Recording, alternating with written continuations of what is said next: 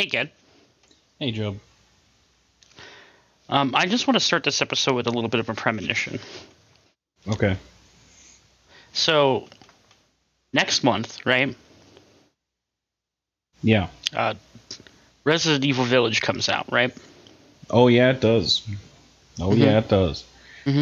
Currently, you and my brother are playing through all of the Resident Evil games together, like everyone. We've talked about this in the podcast before. Yes, we're currently on Resident Evil 6, which was probably the case last week and the week before it, because that game's really long for no reason.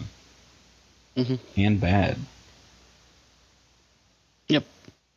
You're doing that. So I'm also doing something similar. So I'm playing through all the mainline games, and I just started, which means I have to go kind of quick. Yeah. But I'm doing that as well. I just beat Resident Evil 1 yesterday evening. It's a good game. But all this Resident Evil, it only means one thing. We're going to spin Resident Evil in 2 weeks. Well, 3 weeks. It's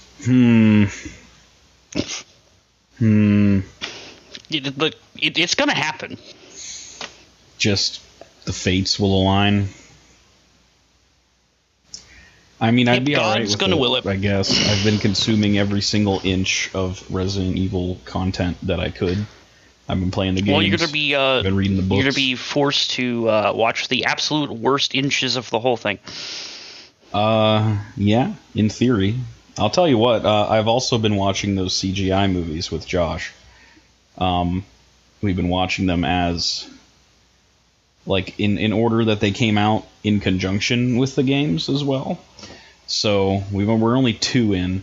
We haven't watched the third one yet. The first one was boring as shit. The second one was funny. Don't know about the third one yet. I don't know if you want to include those, but I would rather not watch that first one again because it sucked. No, I didn't plan on including the CGI movies. I planned on including only the Paul W.S. Anderson ones. That's kind of what I was assuming. That's why I was having another excuse to watch them. I mean, you're not missing much. Let's be real. I don't plan on watching the Paul W.S. Anderson movies, but I guess if we have to, I think if the wheel god wills it, we will obey. I think I'll have a lot to say if we do, because I'm a big Resident Evil Mark stan, if you will. Just whatever first name you want to attribute to Paul. It. So I'll recognize the references and how they fucked them up, and I think I'll have a lot to bitch about. So I think it would be fun if we spun Resident Evil. You're a Resident Evil Jeff.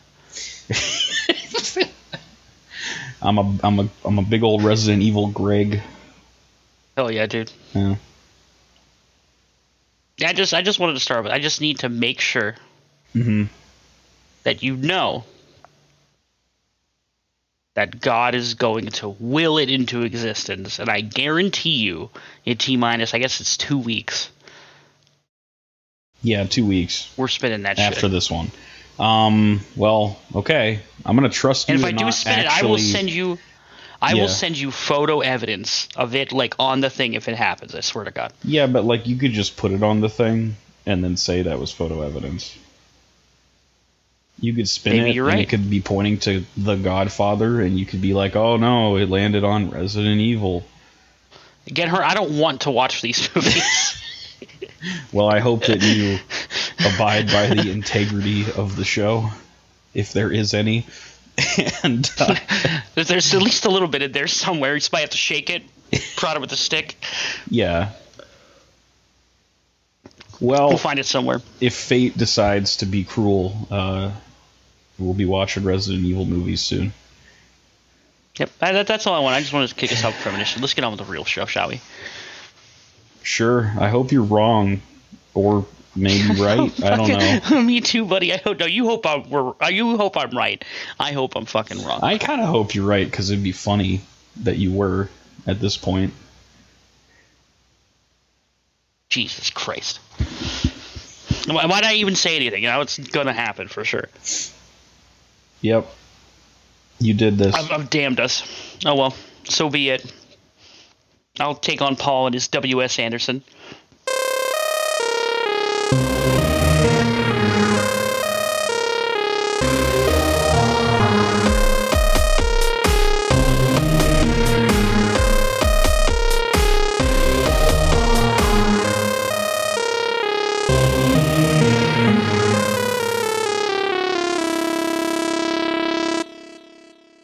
everybody, welcome to the Ken and Jub show. That is Ken. Hey, hi, how's it going? Over there on the other end of cyberspace. Yeah, somewhere else in the same state.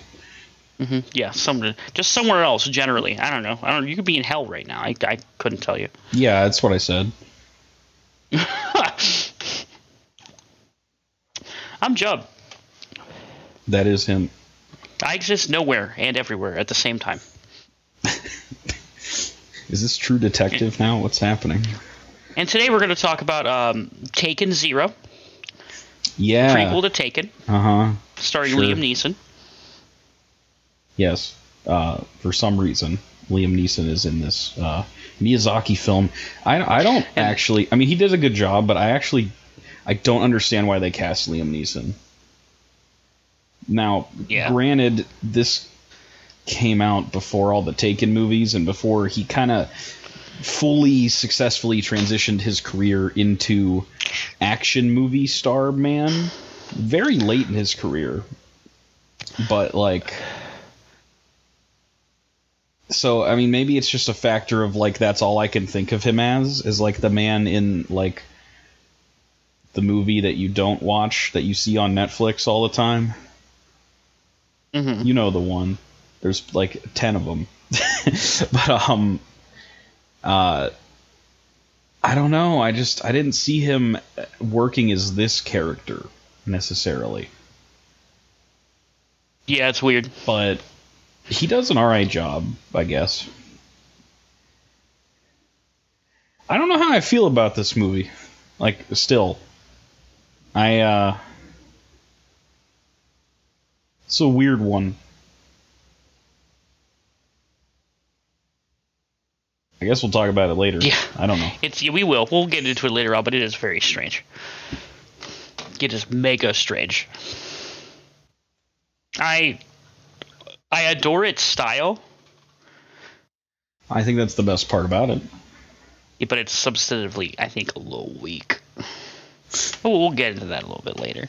Ponyo, For now, Ponyo, blah, blah, blah, blah, blah. For now, as I mentioned in our little intro, I played In Beat, the remake of Resident Evil. Hey, I played it on PC. That's one of those good games. Wow. I played it on PC. I mean, most people know, like, Resident Evil's a good game. We know this. One thing I wanted to add to the conversation about it, real quick, is I think the PC port is fucking awful. Oh, yeah? Yeah. I mean, like, it plays fine, but it has, like, a few really notable issues that just, like, piss me off really badly. You're not the first person I've heard this from, but what are the issues?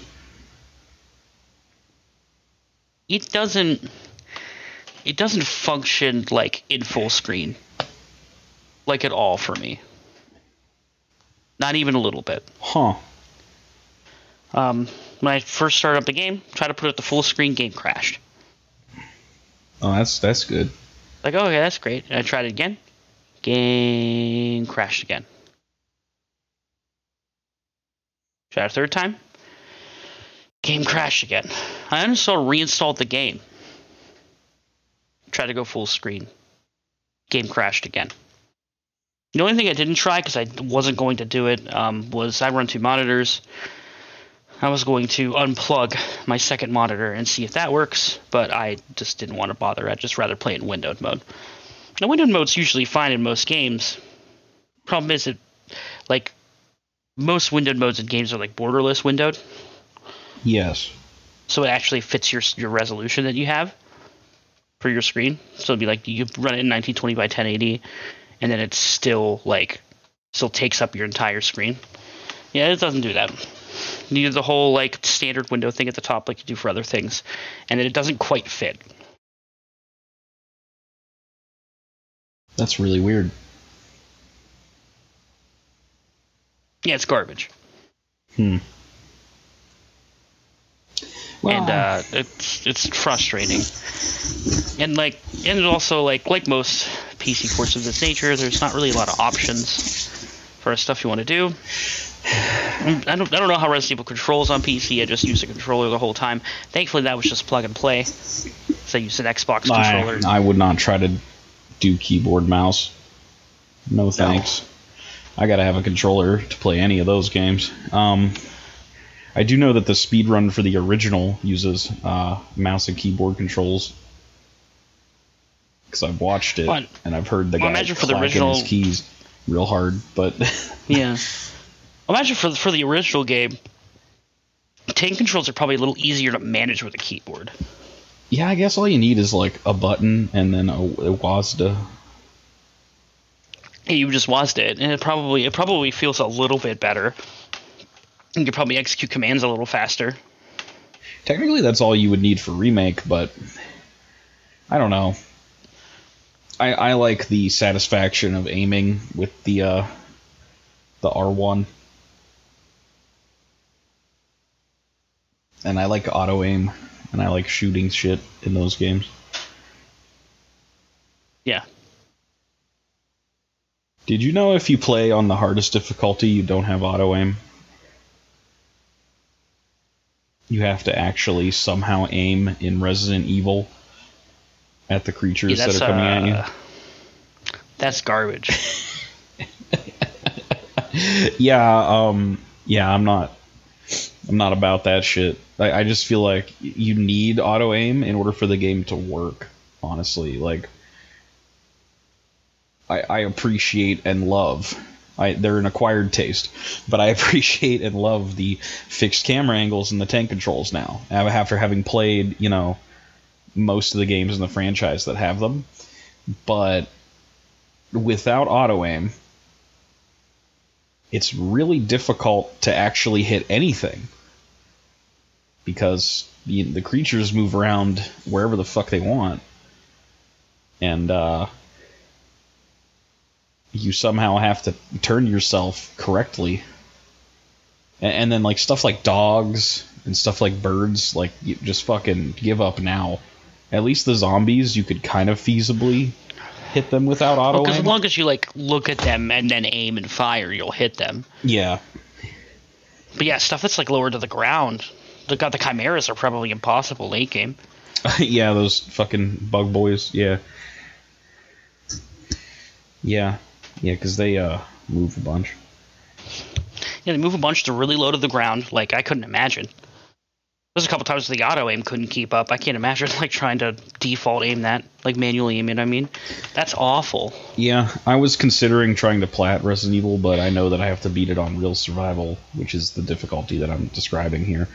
Which also makes it so that item boxes do not link.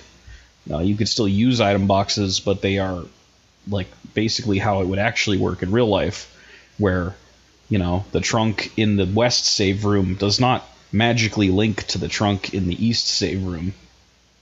It's just a trunk. And that also sounds super frustrating. It's a video game thing, but the magical connecting item boxes in Resident Evil are pretty integral to actually keeping track of your shit, considering you have super limited inventory. So that sounds terrible. I don't know. Yeah, that sounds awful. There's lots of other terrible modes too, like Invisible Enemy. Yeah, it just sounds frustrating. Yeah, just they're all invisible, Justin. Fuck it. Hit them somehow. I don't know. Yeah, I don't think so. I think auto aim. Relying on sound cues in that game. Auto aim is automatically turned off in that one, because otherwise there would be no point. You would still be able to hit enemies. Right. But yeah, that sounds stupid. No thanks. And it's funny, because invisible enemies are something that I guess Shinji Mikami was interested in, because he would use them later down the line in a more fair scenario. But yeah, weird. Are you still playing Evil Within at all?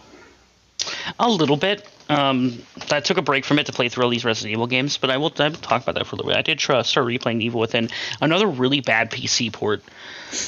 Sick. I stopped playing it last time because the game just like randomly crashed on me, and I just got mad and quit. That's fair. I just like went to go pick up an item, and then the game just like closed. I was like, okay, I'm done for the day, and then I haven't gone back since. Understandable.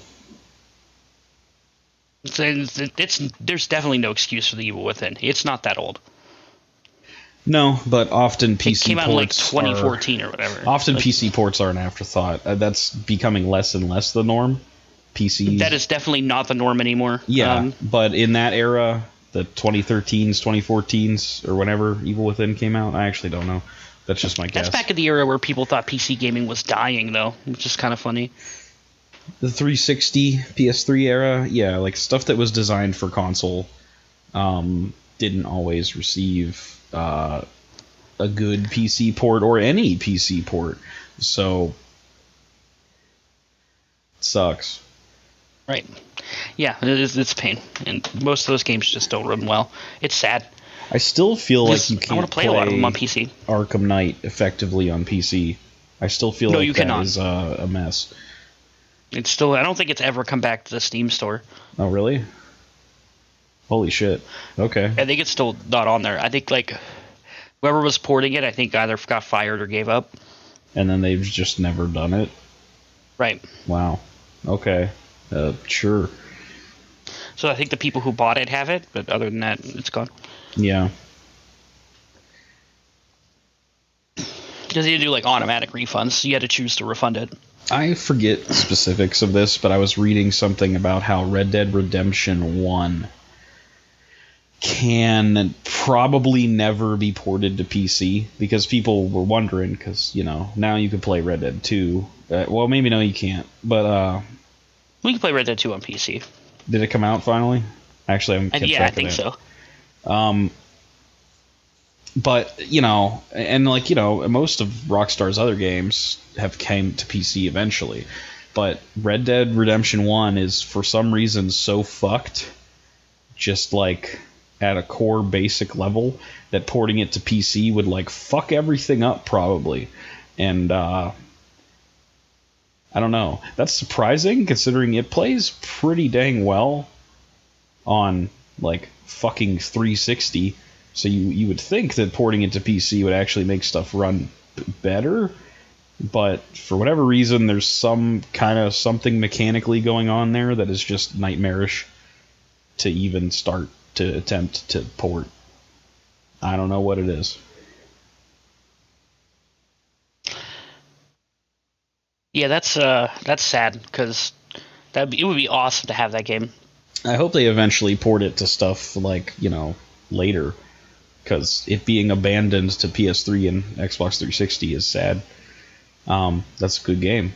Obviously, Red Dead 2, for many people, eclipsed it. But I still think it's a good game. Yeah, definitely. I still have to play Red Dead 2. It's just sad. Red Dead 2 is fucking incredible, man. You'll love it. I'll be getting to it soon. I mean, obviously, I'm kind of preoccupied with playing all these stupid-ass Resident Evil games, but that'll be done soon. I think once you're done with Resident Evil, it should be time for you to jump into that. Yeah, well, we'll see. I'm serious. Like, you should play it. I started playing Days Gone, but I don't know if I'm actually gonna like follow through with it or not. We'll see. Yeah, I have no real interest in playing it myself. I don't know if you're missing like a whole lot. It's kind of like, you know, it's a video game. It's another fucking AAA open world fucking game that like probably has too much shit on the map. I'm not interested. I haven't encountered too much stuff, but I haven't played it for too long yet. I didn't hate what I played so far. I did play it because of the recent. Well, obviously it's a PS Plus game this month. So a lot of people got it for free, and then the guy who made the game, who has been fired by Sony because he crunched the shit out of people, I believe, and did some other stuff. I don't remember exactly, but he did an interview and like was basically kind of like talking down to consumers who chose to wait for sales or chose to wait for the game to be on PS Plus and viewed them as lesser customers and viewed them as,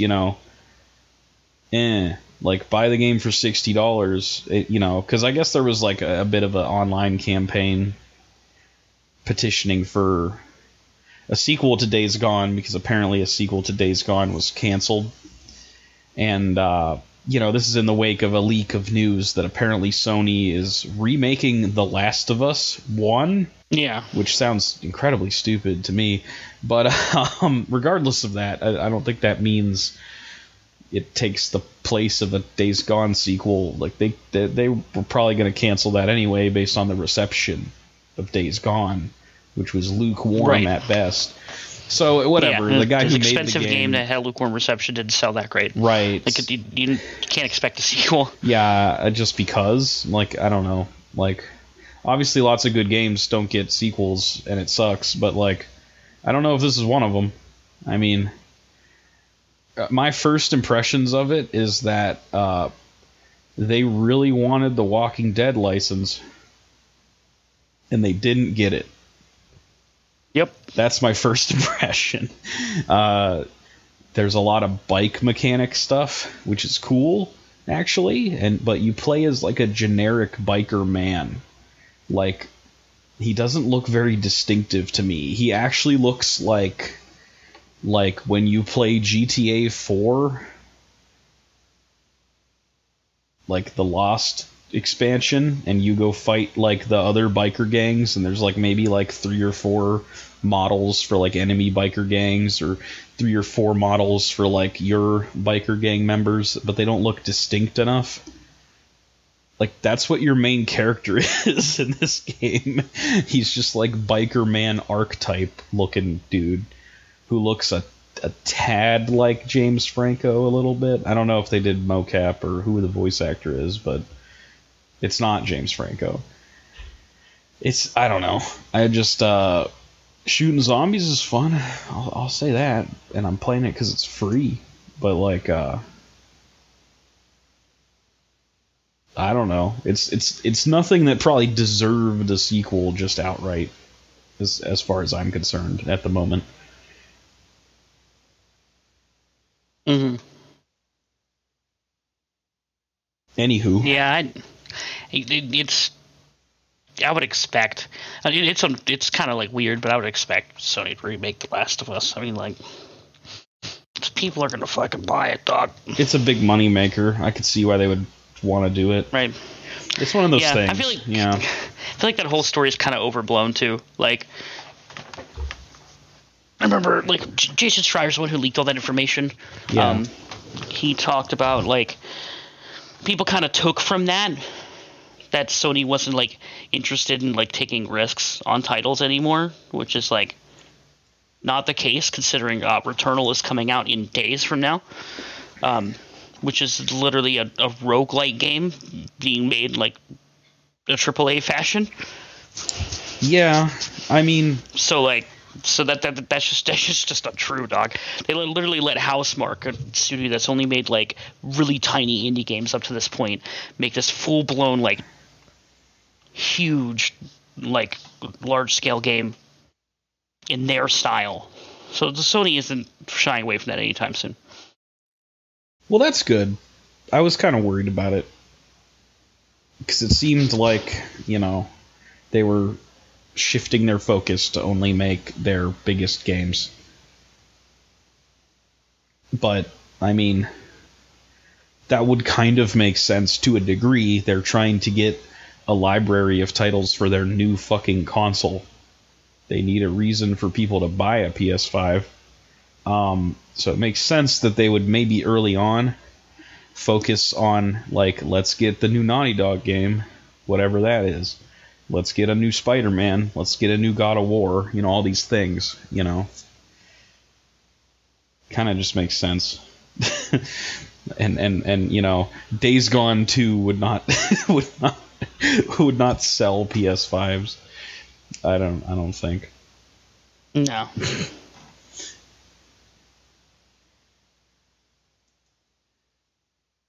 Yeah, I don't know, man. It's my best endorsement of it is that it is better than Resident Evil 6. The other zombie game I'm playing right now. Yeah, dude. But is that saying much? Oh, yeah. So, I don't know. After much thought, this is the worst one. For sure. Of any Resident Evil. And I think the entire reason I'm going to say that is because of how long it is. If you want to beat all 4 campaigns, that game's really long. The chapters in that game aren't that short for co-op chapters. Like, I feel like they should have took more inspiration from 5 on that note. 5's chapters were pretty brief. And they were broken up, too. So, like, you know, there was like 5-1, 5-2, 5-3 kind of shit. And it felt more natural, and it felt like you could upgrade your stuff more frequently. The Resident Evil 6 campaigns are each broken up into 5 chapters, which all feel like they should be divided further, because there's several moments of gameplay broken up there. But unfortunately, they are not. And it's just, it's you know, a bad game being a bad game for 5 hours and then you're done with it is one thing, but a bad game being a bad game for like 30 hours is a completely worse experience. Even if, like, I would say mechanically this is a better game than, like, you know, some things in the franchise, you know, like, it's probably better than Resident Evil Survivor, I guess. But that game's also extremely short. So, what is worse? Well, you know. I don't know, like, Resident Evil 6 has this, like you were talking about, Resident Evil 6 has this unique problem of being bad and also terribly long. Yeah, it's like the difference between ripping off a Band-Aid or just doing it at a snail's pace. It's like the difference between, like, being put in a crusher besides and, like, being starved. You know what I mean? Right. Yeah, I'd take the crusher. Yeah. Right. Any day. And this is a shame. It's tragic in a way because, like, I like how that game controls. Yeah, it controls great, actually. I just feel like with better scenarios and more interesting, like, stuff for the players to do, it would have been way better. But unfortunately,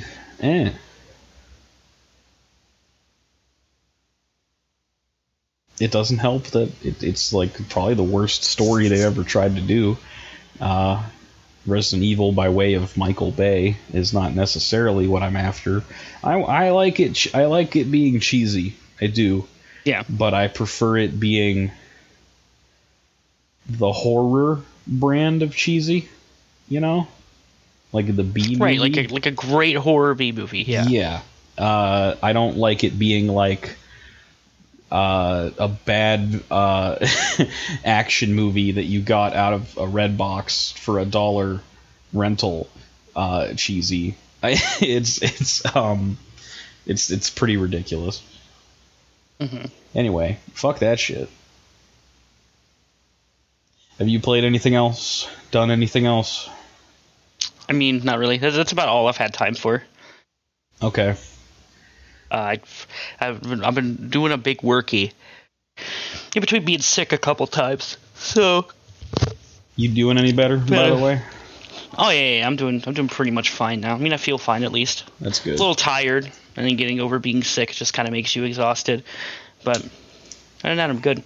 Didn't last very long time, so it's not the COVID. Well, that's good. Yeah.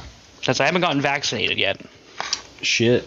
Get on that, man. Yeah, I'm trying, man. It's where I'm at right now. It's kind of hard. I had a couple of my coworkers are driving out to Cleveland to get vaccinated because they can't find one here. Fuck, dude. Yeah, I assume just tough busier right now. cities are probably harder. without doxing you on the internet. But Right, yeah. Yeah, well, the area I live in, yeah, I live near Cleveland. right. And, Okay. yeah, just to show you how hard it is here, people are going to Cleveland, a bigger city. Right. I was. And, like, wow. I think I just got lucky. And, well, I mean, well, sort of. Because I got the Johnson & Johnson one, which is a one-dose, one-time thing. But then, like, literally, like, 3 or 4 days after I got it, they took the Johnson & Johnson vaccine off the market because of complications with certain people, and like one death actually. Those are all women, and those are all blood clot issues. I don't necessarily, I mean, like I assume, like, you know, from what they were saying, 99% of the populace is completely fine. But yeah, like I just found that strange. So like I probably wouldn't have got vaccinated if I didn't get the Johnson & Johnson one, because those were the openings that I found. I was having trouble finding any other openings, but I found a Walgreens that had Johnson & Johnson, so I was like, yeah, and jumped on that. Right. And I'm glad I did, because there's a whole lot less vaccines to go around now. A whole chunk. Until they figure out the problems with Johnson & Johnson and put it back, which I assume they will do, but not sure. Yeah, I'm just hoping to get it soon. Yeah. Hopefully I'll get lucky. Hope so, man. Especially since like I'm considered an essential worker, which I guess like helps my chances. But it's so scarce in my area right now that like I think like the last one I got offered was like 30-something miles away. Might have to take a road trip to get vaccinated. I might have to. It might get to that point I might have to drive out to Cleveland or something. Yeah. Just to get it done. Hopefully like won't be too bad. Well, we'll see though. Good luck, man. It's all in the future. Yeah. So I've been reading a comic series, and I've been reading it in anticipation of our episode from a couple weeks from now, because I think I have an interesting take that I don't see very often. Not next week, but the week following that, we'll be taking a look at Zack Snyder's fucking Justice League. Yep, sure will. All 4 hours of it, which, yeah, I mean, we're going to be a little late to the party on that one, but I mean, I've already talked about it a bit. We're going to add it into the Batman rankings, but it's been on my mind a bit because, you know, it's interesting how, you know, Snyder isn't, you know, good, but he does have a different view of superheroes than something like the MCU, which is unique, and if he was a better filmmaker and could explore it to a better degree, it would be really interesting. Marvel has always kind of been, as a company, all about giving their heroes relatable characteristics and making them appear very human. You know, Spider-Man isn't just a superhero taking out the Vulture from robbing a bank. He also, you know, is in debt and has to pay the rent and has to deal with his asshole boss and has to like help everybody his else. sick aunt. You know, like, he has real problems, and that extends to like everyone in Marvel. Like Iron Man is like suffers from alcoholism, and you know, just like everybody has some problem.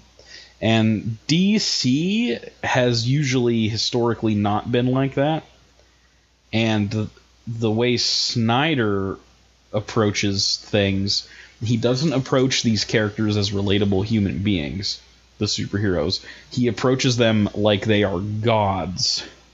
And that's kind of been on my mind, and it led me to revisit a series that I've read before, but I wanted to go deeper into it this time, because I haven't read it in several years, and that is Miracle Man, which is an Alan Moore comic that came out before Watchmen, his more popular deconstruction of superheroes and stuff. But this is still a huge deconstruction of superhero concepts by Alan Moore.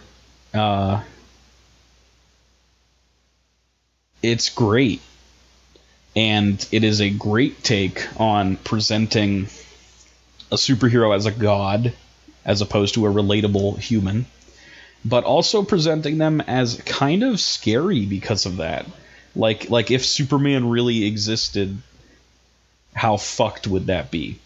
And it's made me really think and made me really connect the dots on how Zack Snyder, when he made Man of Steel, and how everybody was like, this sucks as a Superman movie because it doesn't represent Superman, are right, because really the approach that Zack Snyder is taking is making a Miracle Man movie instead of a Superman movie.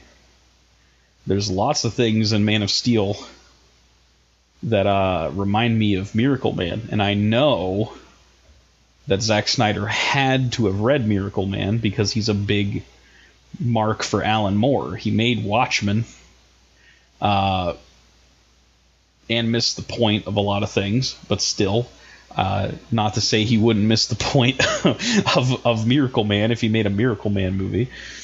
But yeah, it's like, you're presenting the character as a god. You're presenting the character as something that changes the world forever. And you have massive, massive, massive collateral damage at the end of that movie, which is also the case for Miracle Man. However, it's presented in a way more violent way.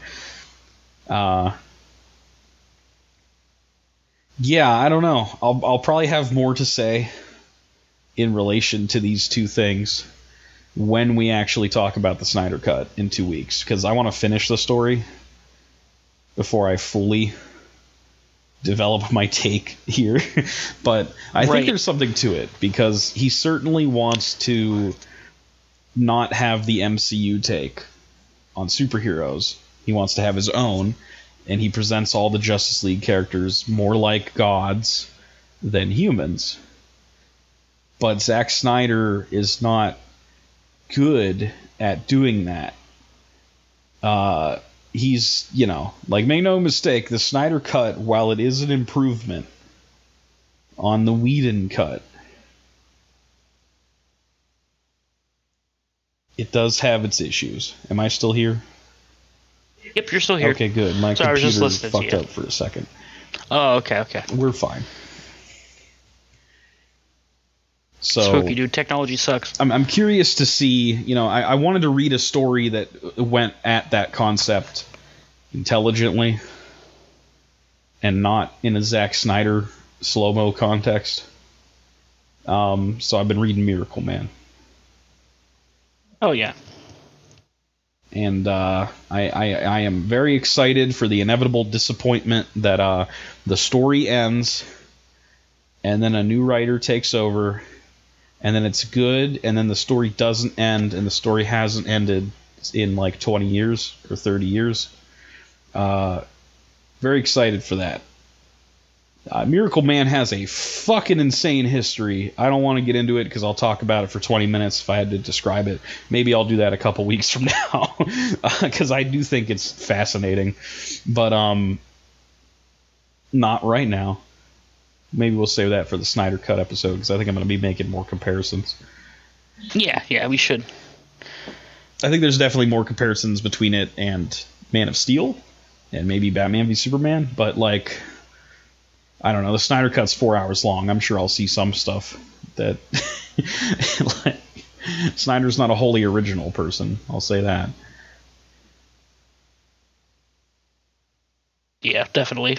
It'll be interesting. I'm definitely excited to hear that take. I mean, I don't... Knowing what I know about Miracle Man, I'm inclined to agree with you, but I've never fully read it myself. Yo, it's fucking weird. Yeah. But it's good. I think I read like the first couple issues or whatever. You gave it to me forever ago. Yeah. I don't know. it's hard to really describe what it is, but it's more like a fucked up Shazam than a fucked up Superman, but like then it's kind of just like, you know, it doesn't matter what his origins are or what his powers are. It's kind of just like if superhumans were real, it would be fucked up, and that's like the main crux of the story. So it doesn't like really matter. He could be just as much Superman as Shazam / Captain Marvel. Mm-hmm. I guess in the same sense that like you read Watchmen and like Rorschach is not like exactly like Batman, but he kind of like fills that same like role for that story. He's like the powerless vigilante detective person, but like if that was real and it wasn't Batman, that person would be probably pretty fucked up and weird. And that's Rorschach. Like, that's kind of the beauty of Watchmen, is like he makes them, you know, very psychologically complex. Yeah. And, you know, in making these unreal concepts real, it creates some, like, kind of fucked up results, which I enjoy a lot. But anyway, hell yeah. Speaking of fucked up results, you want to talk about fishy in the sea? Yeah, let's talk about this weird ass movie. Now, Ponyo, if you think about it, is a lot like Miracle Man. No, I'm just kidding. I'm not good at fun. That's not true. Ponyo, if you think about it, it's a lot like Taken. Yeah, in the sense that both have the plot of Liam Neeson wanting his daughter back, or something. Both of these nuts.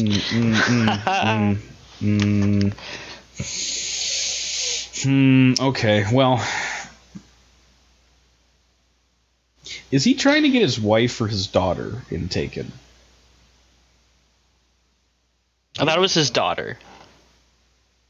Maybe it's his wife. It might have in been Taken both 2. at some point. Maybe it's both in Taken 2. Who gets taken in each Taken movie? Hold on. I think we should hold on. Should we know this? Is it integral information? Let's just find out. Okay. I'm looking it up. Okay. Oh my god, please. My phone's acting weird. Oh man, Jusby, you're gonna make me look it up? No, dude, I got it. We're on it. Who gets Yeah, it's his daughter. taken in Taken? It's his daughter. Her Okay. name's Kim. Alright. Taken 2 might be his ex-wife, but also maybe himself. He gets taken. No, he gets taken. Yeah, but then he, like, you know, yeah. And then Taken 3 sounds like his ex-wife is killed and he's framed for the murder. So it's more like the title is him evading being taken by the police and government because they suspect him for the murder because he was framed for it. Mm-hmm. Yeah, it sounds boring. Typical sequel escalation there. Right. Yeah. What's the fucking, like, the Olympus Has Fallen one? Wait, say that again? Do you know what I'm talking about here? There's Olympus Has Fallen, which is that movie with, like, people attacking the White House. And then there's London Has Fallen, which is the sequel. And then the third one is called Angel Has Fallen, which is about the character of Angel being framed for a crime and being hunted by the government. So it's Taken 3, basically, from what I'm looking at here. I don't know. That's what it reminded me of. And yeah, I was right. That sucks. Anyway, Ponyo is a movie about Taken 4 or Taken 0. Liam Neeson Yeah. is like a wizard merman person. I don't know what his deal is, really. I guess it would be like maybe closer to. Maybe this is Taken 5. It's very Listen. advanced. It's so advanced that he now is an ocean being. Right, and he said that he was once human. Yeah. Right? Mm-hmm. So, like, imagine, like, he spends his whole life with, like, his daughter getting taken, and his ex-wife getting taken, and then he gets taken. Yeah. And then, like, he finds a way to become, like, a sea god. Uh-huh. Logically, yes. That would happen. That would be the next step, yes. It just happens, Uh-huh. no biggie. Right? And then, again, his daughter was taken. Yeah, but this time it's like his fish daughter, like, and he has like 200 of them. Well, yeah, because he's a fish. Oh yeah, right, sure, yes, logically, yes. Right. We wouldn't be making these jokes if it wasn't Liam Neeson. That's all I want to say.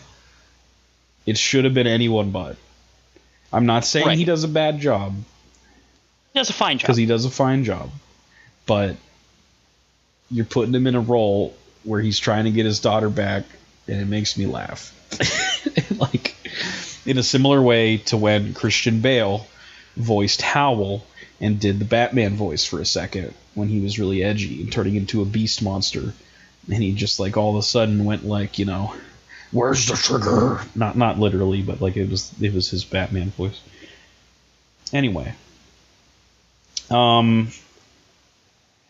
Ponyo is the 10th film from Hayao Miyazaki. It was released in 2008 in Japan. English dub was produced by Walt Disney and released in 2009. And I think this is the first time... Like, I remember when this movie was coming out because they were showing trailers for it all the time. Like, this got a wider American release than any Studio Ghibli film has ever received. Then and since. We can make a comparison here. Ponyo opened in 927 theaters in America. The second most at that time. I think The Wind Rises released more, but at that time, the second most was Princess Mononoke, which opened in 38 theaters. So, like, nearly 900 more theaters got this movie. It was basically a wide release. Which I think is kind of a shame because, I feel like many people were tricked and trapped by this movie because, like, it isn't the best Miyazaki movie. I don't think it's bad, but it's not the best Miyazaki movie. But I could see a lot of people hearing over the course of their life, Miyazaki's fantastic, Miyazaki's great, Miyazaki's a master, and then all of a sudden he has a new movie coming out and has a wider release than ever before, so it's more likely for you to go see it in a theater. So I feel like a lot of people probably went to go see it and were, like, let down by it because, it isn't Princess Mononoke, it isn't Spirited Away, it's maybe not even Porco Rosso. It's decidedly more of a children's film than any of his other films. And it's just not as good, but it's very pretty. Oh, it's gorgeous. This movie is fucking beautiful, man. The animation alone and the design alone might make me say this is better than Howl's Moving Castle, which is currently at the bottom of our list. And also, I think genuinely it's just more interesting still than Howl's Moving Castle. Like, I don't hate the characters in it necessarily. I just feel like the movie is just kind of a thing and not like anything fantastic. Right. Well, it's a really weird story, and I mean, I know, like, it's pretty, like, I mean, it's The Little Mermaid, basically, but, like, told in a very strange way, and with children instead of, like, ostensibly adults, like, in the Disney Little Mermaid, I suppose.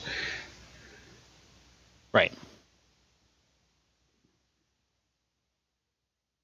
Yeah, definitely. Yeah, I don't know, man. It just feels like kind of bare bones, sort of one note. Um, One thing I will say is, once again, like the voice. I think the voice acting in this film is top notch. Still, Yeah, it's good. particularly love Lisa. She's the goat. Yeah, I think that's my She's favorite great. character. Oh, easy. Actually, That's she's easy, great. dude. Yeah, voiced by Tina Fey. Actually, She killed it. yeah, she killed She it. did a great job. The character's a lot of fun. She's great. Um, I don't know, man. Like, it's just kind of weird because, like, when we were kind of talking about it leading up to this, like, it's hard to have a lot to say Yeah, I guess. about this film. Because, yeah, I feel like being too critical of it is mean because clearly he didn't mean this to be taken by the same audience as usual for his movies. But I think that's kind of a disappointment too. Is like Miyazaki does that thing where, like, yeah, categorically he makes children's films. However, they're kind of the same quality of like a Pixar movie would be in my mind, where, like, yeah, sure, that's a kids movie, but for the most part, adults can easily enjoy it just as much. It isn't like, it's not like written down to be for children. It's more like written up to be for adults as well. And I've felt that way about a lot of his movies, and then some of his movies even transcend that and are just not children's movies at all, like Princess Mononoke. Like, there's war and blood and death and destruction in that movie, and I wouldn't necessarily recommend it for like young kids. But Ponyo Right. is like a fucking like 10-year-old movie for 10-year-olds. I don't know. There's nothing wrong with making that at all, but for someone that can just easily deliver smash hit after smash hit that just works on multiple levels for multiple age groups, it's kind of a disappointment to me. Yeah, I'd agree with that. The film, like, legitimately doesn't get interesting to me until like an hour and 15 minutes in. When the whole town's flooded. Yeah. Get everybody's going around. I think that's like the most fun the film has. The massive flood killing millions. Yeah, dude. But then they're all on boats. Obviously, millions don't actually die, but I found it funny that, like, Ponyo is responsible for the death of millions, Justin. In a realistic scenario. Ponyo floods the earth. Wipes out humanity. Oops. Ponyo, fishy in the sea. Something I was thinking about, quick aside, the very beginning of the film, when Liam Neeson, when he like shines the flashlight at that one fish that's coming at his little abode, like, my very first impression was that he was going to pull out a gun.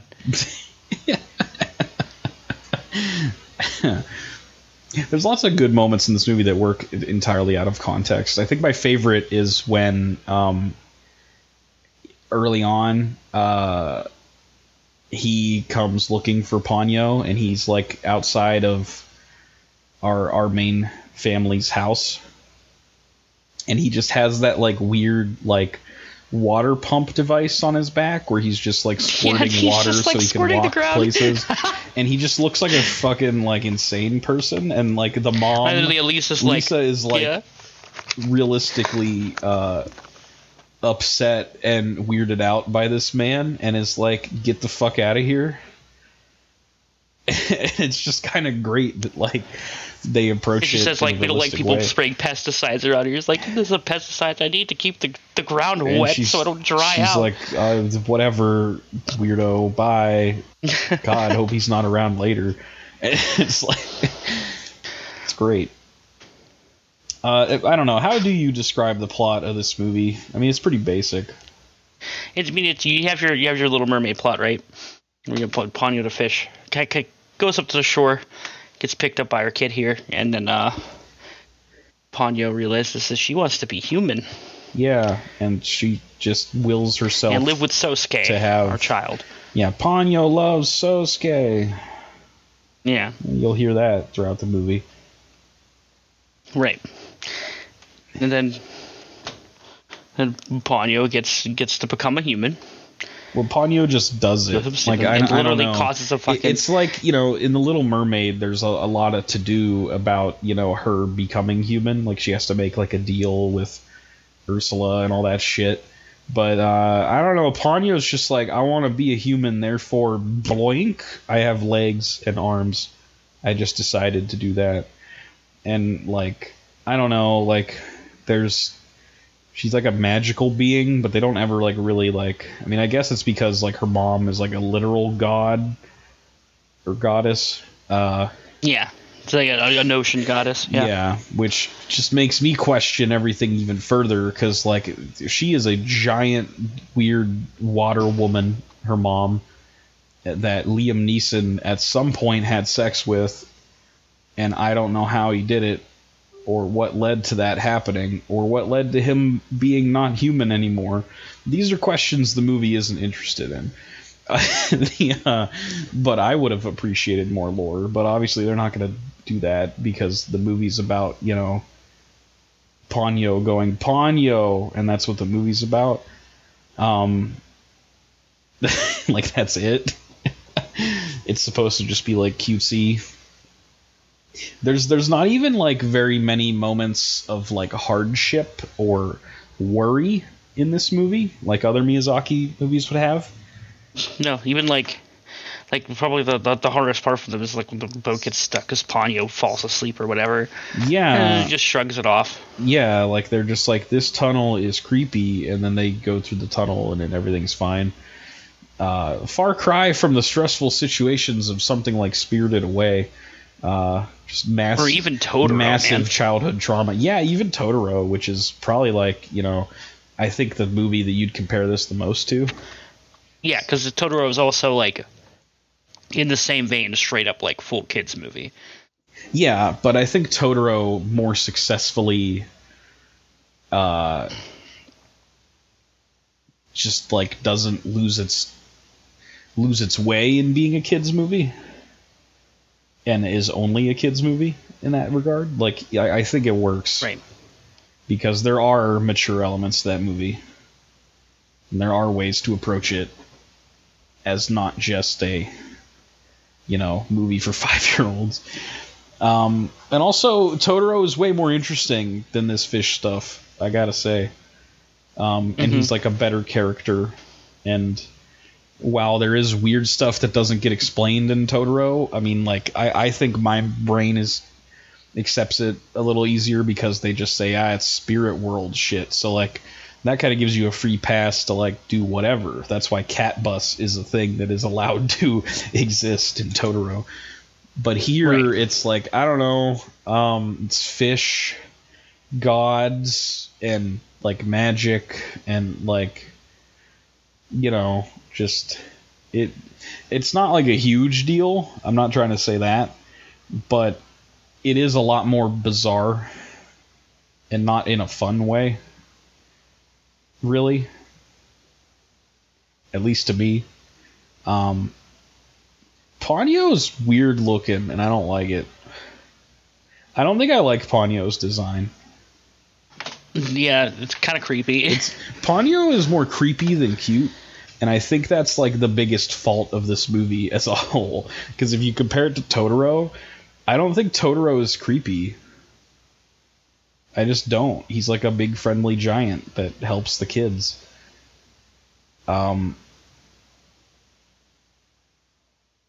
Ponyo appears creepy to me, like, for most of the movie. Right. Especially, like, well, Ponyo's human, and then, like, she goes to, like, do some kind of magic or stuff. She gets, like, the chicken legs and feet. Yeah. That's just weird. Yeah. That's just really weird. Uh-huh. Yeah, there's some relatable content in this movie, though. Like, right at the beginning. When Sosuke goes to his little school there. I love when, like, his classmates walk up.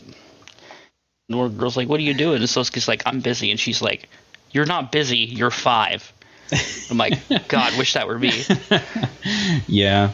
I mean, like, I actually liked all the real world stuff in this movie. I was kind of more invested in it than the crazy magic shenanigans. Like, you know, the relationship between Lisa and her husband is strained because he's constantly working out at sea at bad hours, and that's caused her to be, like, upset at her husband. And, like, that's as far as that plot point goes, but it was more interesting to me. And just, like, the setup of your characters were, like, Lisa works at, like, an old folks home, and it's right next to Sosuke's school. And so, you know, Sosuke knows the old people that Lisa takes care of, and we get their characterizations. Their reaction to the weird stuff late in the movie is pretty fun, actually. The old people were great, in my opinion. Oh, yeah, they're fantastic.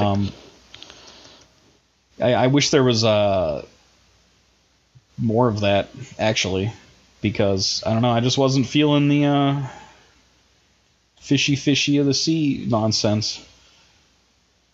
Although, I do like the scene where Ponyo floods to Earth, basically, and is running on those fish. And the music is Ponyo's great. a selfish motherfucker, right? Yeah, I mean, because she just, it's like childlike, you know, like.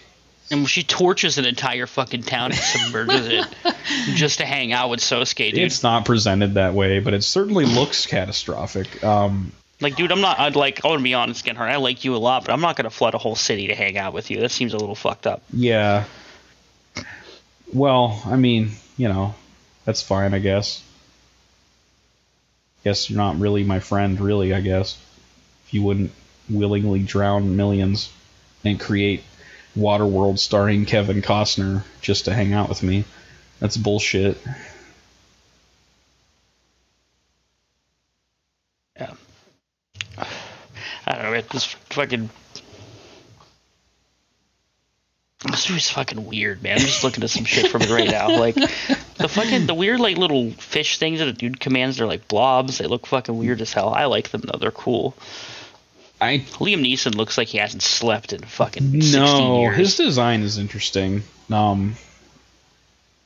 He does look like a weird water wizard man, so his design works for that. I don't like Ponyo's because I think they thought it looks cute, but I just think it looks creepy. And, I don't know. The water goddess is fine, I guess, but I don't think it's like a very inspired design. It's just like, you know, big glowing lady for the goddess. Like, alright, I mean, I get it. It's fine. So, this movie came about because producer Toshio Suzuki told Miyazaki he should make a children's film for his next project. So he did. I can't say he didn't. No, he definitely did. There's a little bit of inspiration from Hans Christian Andersen's The Little Mermaid, as you can clearly tell. However, Miyazaki remembered taking issue with that story as a child because its protagonist was stated to not have a human soul. So he kind of, like, I guess, approaches that here differently. And I guess tries to make Ponyo more human because, you know, she just chooses to be. You know, right. The Little Mermaid has to, like... What is it? It's like give up her voice to get the human soul or whatever. Yeah. Yeah, something like that. Right. So Miyazaki also took inspiration from the works of Natsume Soseki, which I looked into that a bit, and I'm not really sure of the connection without reading it.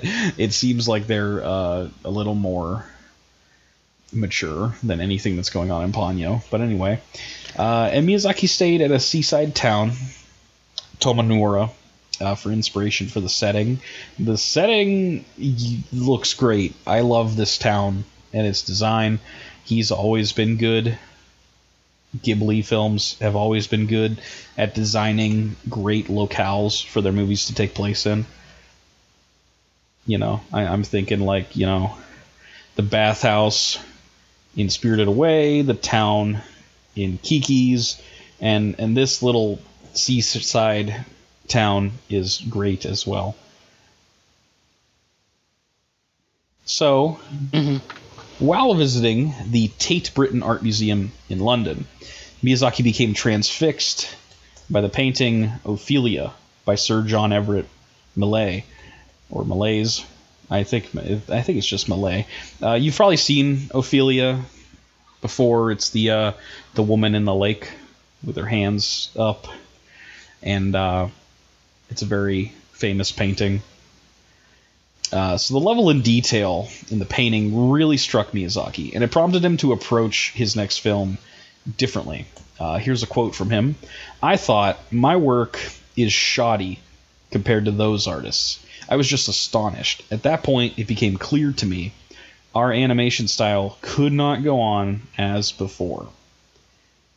So to this end, Miyazaki gave the role of animation supervisor to Katsuya Kondo. Now, Kondo had previously worked with Miyazaki on like character design work on Kiki's Delivery Service, and he worked on key animation for several of Miyazaki's movies. But it was Miyazaki's short film called Looking for a House, which Kondo served as animation director for. That was the real reason Kondo got this role for Ponyo. Looking for a House is not available to watch. It's at the fucking Ghibli Museum. And that's the only way you can watch it, which is a shame. It's the same with the Kitten Bus movie, which is a sequel, short film to Totoro. Just can't watch it anywhere except the Ghibli Museum. So that movie used mostly hand-drawn animation, utilizing solid and simple lines. Kondo thought this technique would be interesting if applied to an entire feature film, showcasing the advantages, strengths, and fluid movement of hand-drawn animation. So, that's what they did. Now, while Studio Ghibli has had a CGI animation section since Princess Mononoke, that wing of the studio was completely shut down for Ponyo's production. And that's the best part about this movie, is that it's completely hand-drawn, and it is incredible. It's an achievement. Particularly with like the amount of stuff moving on screen at any given time. It's just incredible what they were able to accomplish.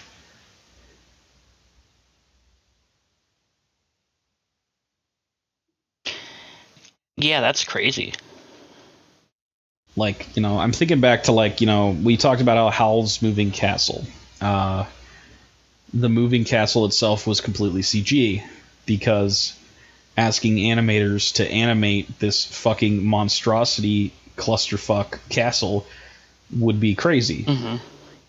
But you look at this movie, and you look at the segment where, like, Ponyo rides a million fish rising out of the ocean to catch up to Sasuke, while they play, like, you know, music that kind of sounds like Ride of the Valkyries, but isn't Ride of the Valkyries. The music in this movie is really good, too. Oh, yeah, it is. You know, you just look at that, and it's like, it's insane how much time had to be taken to animate that shit. It's absolutely mind-boggling. Like...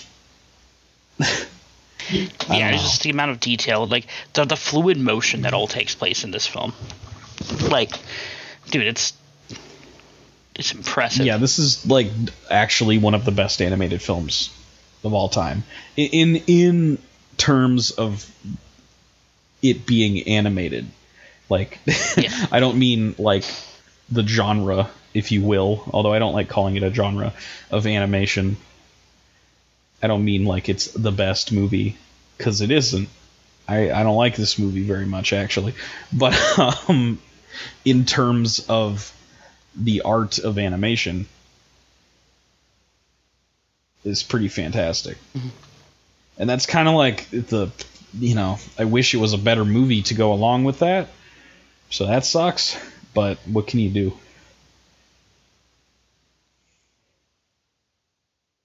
Yeah,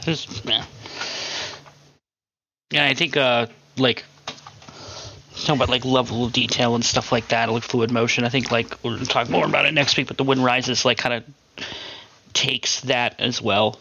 I think applies it in like a much more interesting way, because like for the most part that movie takes place in a much more realistic setting. Yeah, I think there is CGI in The Wind Rises for stuff like planes and things, but that makes sense because the more mechanical something looks, the harder it is to animate it in 2D, I think. The more moving parts something has.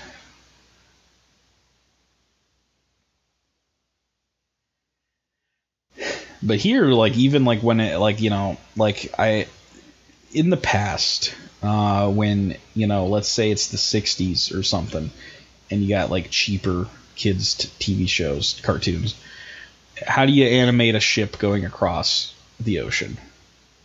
You probably just draw a couple frames and then just like drag the ship across the frame, like without having to actually animate it sailing across like the frame. You just drag the ship. This is actually what they did. Mm-hmm. But in Ponyo, they actually animate it fully with it dipping in and out of the waves, and like, God, I don't know how they did it. It's pretty impressive. Yeah, it is very impressive. I love going into a little bit more detail here. I love the design of like the Ponyo's mom, the weird sea goddess or whatever. Oh, I don't know. I kind of just found it was just like, all right. I don't know. I didn't think there was anything. She has so many like moving parts. Yeah, that aspect of it is cool. I think the design is kind of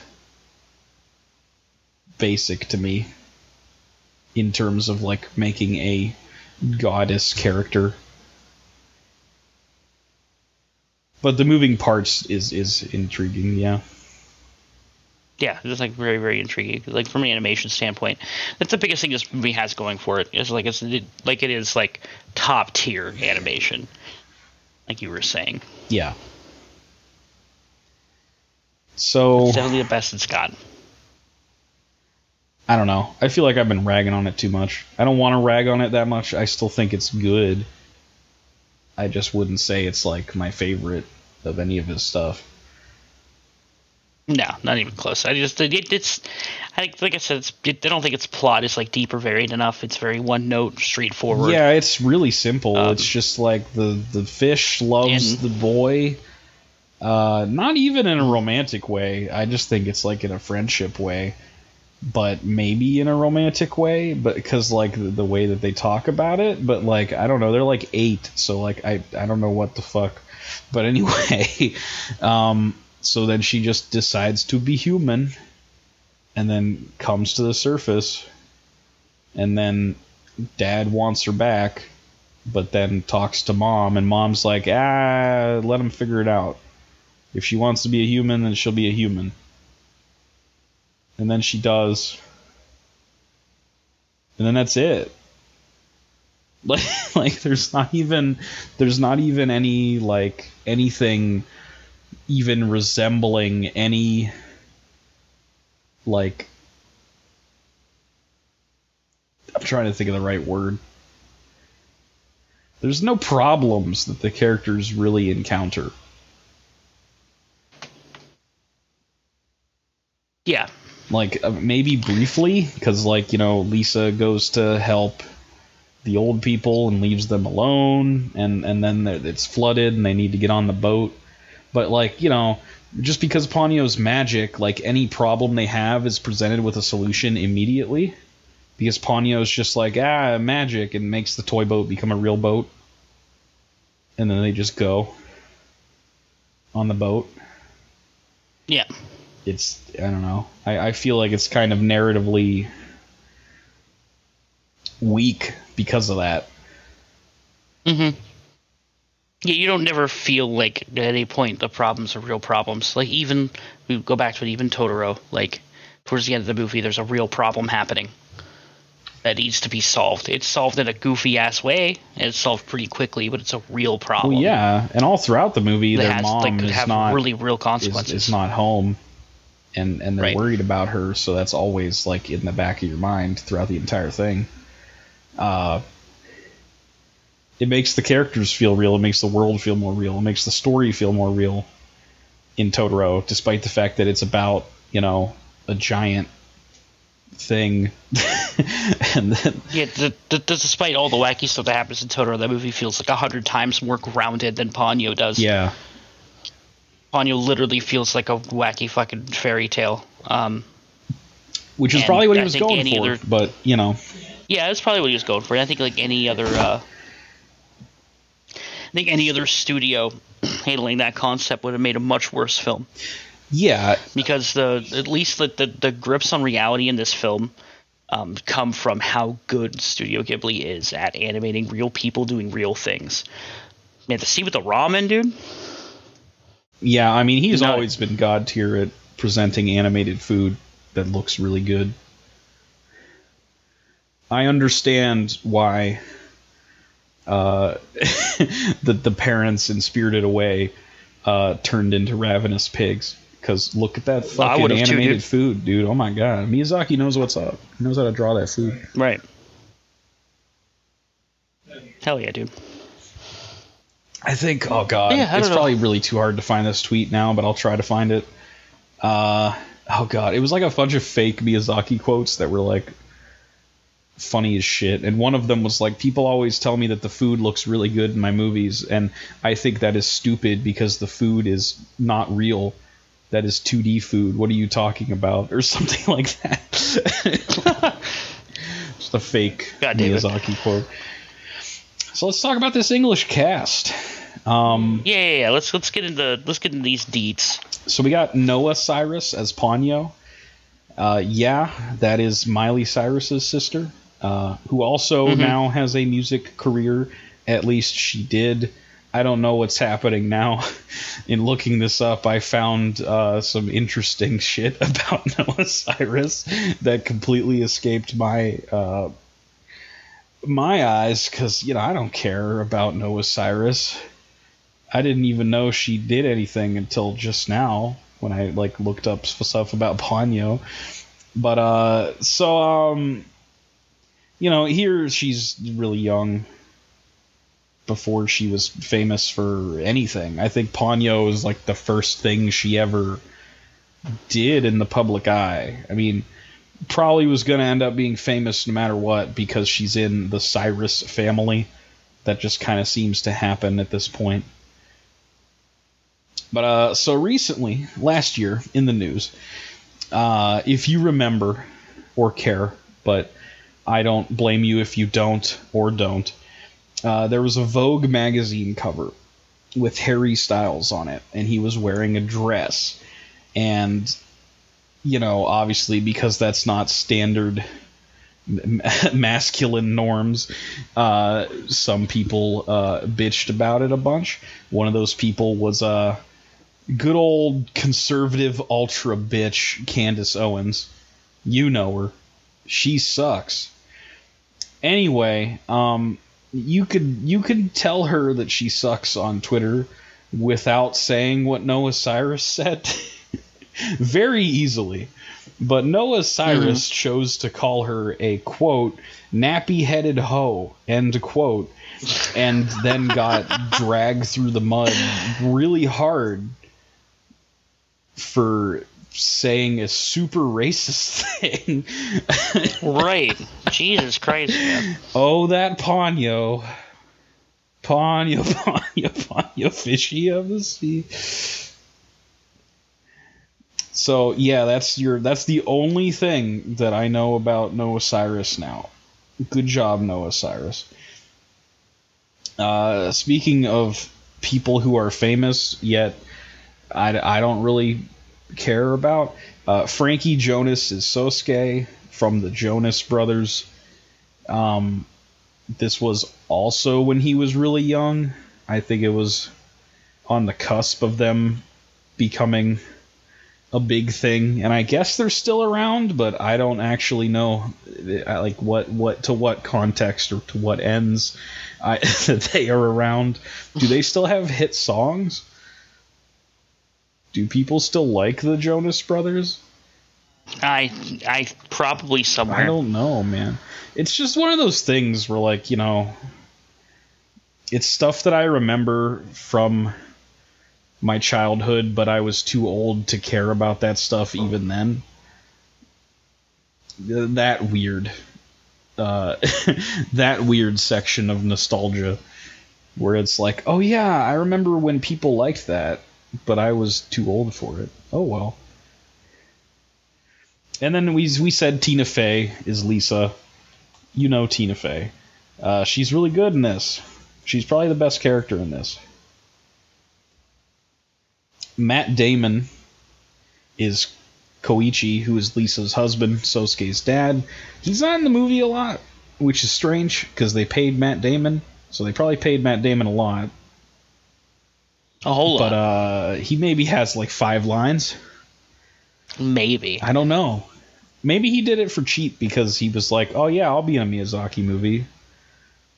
That's possible. I know that sometimes he, just so that he can, you know, do something interesting, he'll take like a pay cut, you know, like, I don't think he got paid very much to be in, like, you know, something like Dogma, for instance, you know.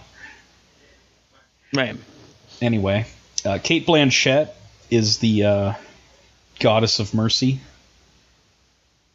Grand Mamere, or however you say that. I forget how they actually said it in the movie.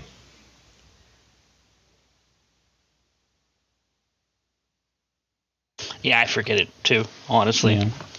I was just like, Fish God Lady. Fish God Lady. And then obviously, Qui-Gon Jinn himself, Liam Neeson, was Fujimoto. Wouldn't be a Taken movie without him. Yeah. And then the 3 old people. The mean one is Toki. Or like the kind of mean one. I wouldn't say like entirely mean, but kind of like standoffish. That's Lily Tomlin. Yeah. And then the other 2 are Yoshi and Kaio, which are Betty White and Cloris Leachman. Betty White's still alive somehow. She sounds ancient in this, which was more than 10 years ago. Very impressive. And Cloris Leachman, who, you know, I remember from Young Frankenstein as the creepy old German lady, but she also was in Castle in the Sky,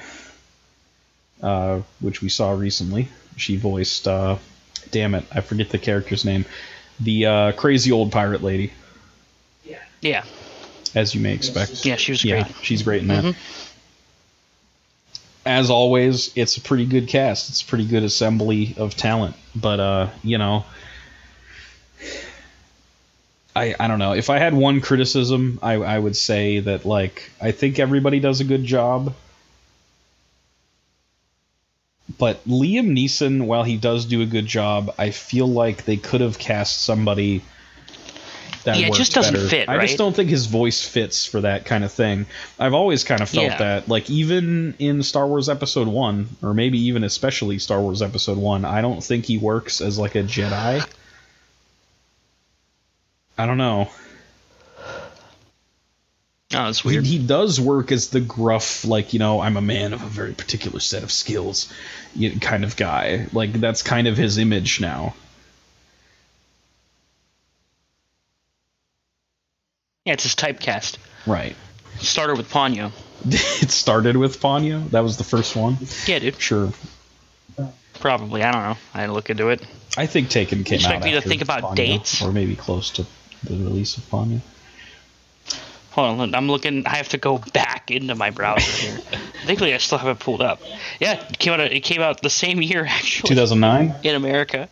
2009. Okay, so he was in 2 movies in the same year where the plot was I have to get my daughter back. Interesting. Okay. Right. Anywho, Ponyo had a budget of about $31 million, and it grossed over $203 million worldwide. It is the 5th highest grossing anime film of all time, behind Howl's Moving Castle, Your Name, Spirited Away, and the new Demon Slayer Infinity Train movie. Which, God, it's crazy how much money that fucking thing is making. I didn't even know Demon Slayer was a thing until that, I heard that was the highest grossing shit. Yeah, it's crazy popular. It's about to release in the US here soon. Yeah. Yep. Yeah, I'm sure it's going to rake in more money. Definitely. Critical reception was very positive. 91% rating on Rotten Tomatoes. I think that's just a symptom of how Rotten Tomatoes works. Because, I'm assuming a lot of the reviews were, 3 out of 4 stars. Or 2.5. Yeah, and they're like, it's a good kids movie, and then they move on. Yeah, I would say this. If I was to give a review, if I was a reviewer person, mine would be a positive, not a negative. Although, I just think when comparing it to the rest of his stuff, it's interesting that this has a 91, but Lupin doesn't have as high a rating, for instance, or something like that. Because I definitely think this is one of his worst movies. This is a movie that I would give a 7 out of 10 to, not a 11 out of 10 to, much like Howl's Moving Castle. And really here, most of the points are given because of that animation, I would say. And I think that was the key thing that people liked about it. But anyway, one person that would disagree with my take is Roger Ebert, who, championing the works of Miyazaki for years up to that point, gave the film 4 out of 4 stars and said, quote, "There is a word to describe Ponyo, and that word is magical. This poetic, visually breathtaking work by the greatest of all animators has such deep charm that adults and children will both be touched. It's wonderful and never even seems to try. It unfolds fantastically," end quote. I don't know. It's weird that he liked this one that much, because I have very similar gripes with it as I did with Howl's Moving Castle, which was one that he did not like very much. Yeah. I don't know. Everybody's wrong sometimes. Roger Ebert's He's been wrong a lot. Yeah. I think we've liked many movies that this man has hated, because we sure. we watched all the Friday the 13th movies, and he said every single one was fucking garbage and immoral. He's wrong. And there's a couple that aren't. There's a lot that aren't. There's really a lot that aren't. But I had fun watching them, I'm not going to lie. Now, granted, Ponyo, while I've bitched about it most of this time, is probably better than most of them. Oh, significantly. If we had the tier list still going of everything we've watched up to this point. But the lowest Miyazaki film is probably a low B, or a high B, probably, actually. A high B tier. Yeah, probably. That's kind of the magic of this guy. He has never made a terrible movie. Or even a not that great movie. I don't know. I guess this is the closest. Or Howl's Moving Castle. Which I guess should be the next thing we should talk about here. Where does it go in our ranking? I am down to put it at the bottom. I think there's a couple things that Hal has going for it more than Ponyo. In that I like, despite Ponyo being absolutely gorgeous, I like the visual style of Hal's better. And I think, at the very least, a lot of the characters are much more interesting. Where Ponyo, like, isn't my problem with it. It's very one note and straightforward. I think I could see that. If there was an argument for Ponyo above Howl's Moving Castle, it would be just the animation, and I probably wouldn't have another argument. Like, Calcifer's just, like, better than any character in Ponyo. That's very true, and therefore I agree, and therefore Ponyo is at the bottom. Which is fine. Something has to be. I mean, I would say, like, you know, like, what's Ponyo out of 10? Like a 7? Yeah, like a 7.5. And then, like, Howl's Moving Castle is like a 7. And then, like, you go up to Porco Rosso would be next, and, like, what's that? Like an 8? Yeah. And then next is Nausicaa. What would Nausicaa be? Like an 8 as well. And then you go to Castle of Cagliostro. That's a 9. And then Castle in the Sky. Also a 9. Right. So... And then the rest are 10s. It's still pretty good. Yeah, I would say the rest are 10s. Totoro, Kiki's, Spirited Away, Mononoke. Yeah, all 10s. Yeah. So it's still pretty good. It's damn good. So we have one left. The Wind Rises. Yep, we're going to cap it off. With which, in my opinion, we've been hyping it up this entire time. I think it's the greatest animated movie ever made. And I will guess what, I will have to prove it. Yeah, you're going to have to convince me that it is better than Princess Mononoke. Because we will see. Having seen Wind Rises already, would agree that it's better than probably everything except that.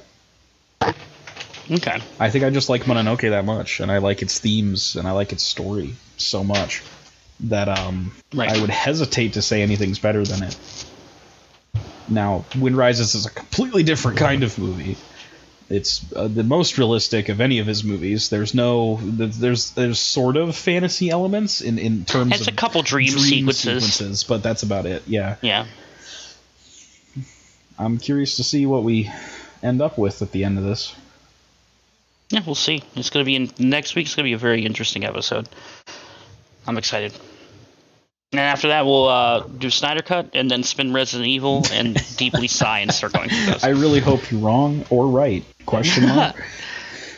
I hope I'm wrong. Yeah. You're going to want something good after we have to watch 4 hours of Snyder. Yeah, I'm going to want The Godfather. Yeah. That's what I want. That'd be fun. I'd enjoy doing that. Yeah. 3 weeks, real short. Right. I'll rank those for you right now. 1, 2, 3. It's 3. Right, we did it. Yeah. Yeah. Wow, that was hard. Wow. I've never even seen 3, and I was able to do that. Wow, that's impressive. Good job, buddy. I'll give 3 its fair shake whenever we do that, but, like, you know. Yeah. There's no way. There's no way. No, it's basically impossible. Yeah. All right. I think that'll do it for us. I'm getting out of here. I gotta go to bed. Oh, man. At noon. Bed at noon. Well, you got that weird work nights. schedule. Yeah, man. Yeah, I'm working nights right now, so I'll get up at like 8 p.m. We'll be fine. All right. Good luck, man. Don't food poison yourself again. No, I'm gonna try real hard. As long as I don't eat some sus wontons, we're good. Yeah, don't do that. That's number one rule, kids. Don't eat sus wontons. You'll be okay. I agree. Bye, everybody.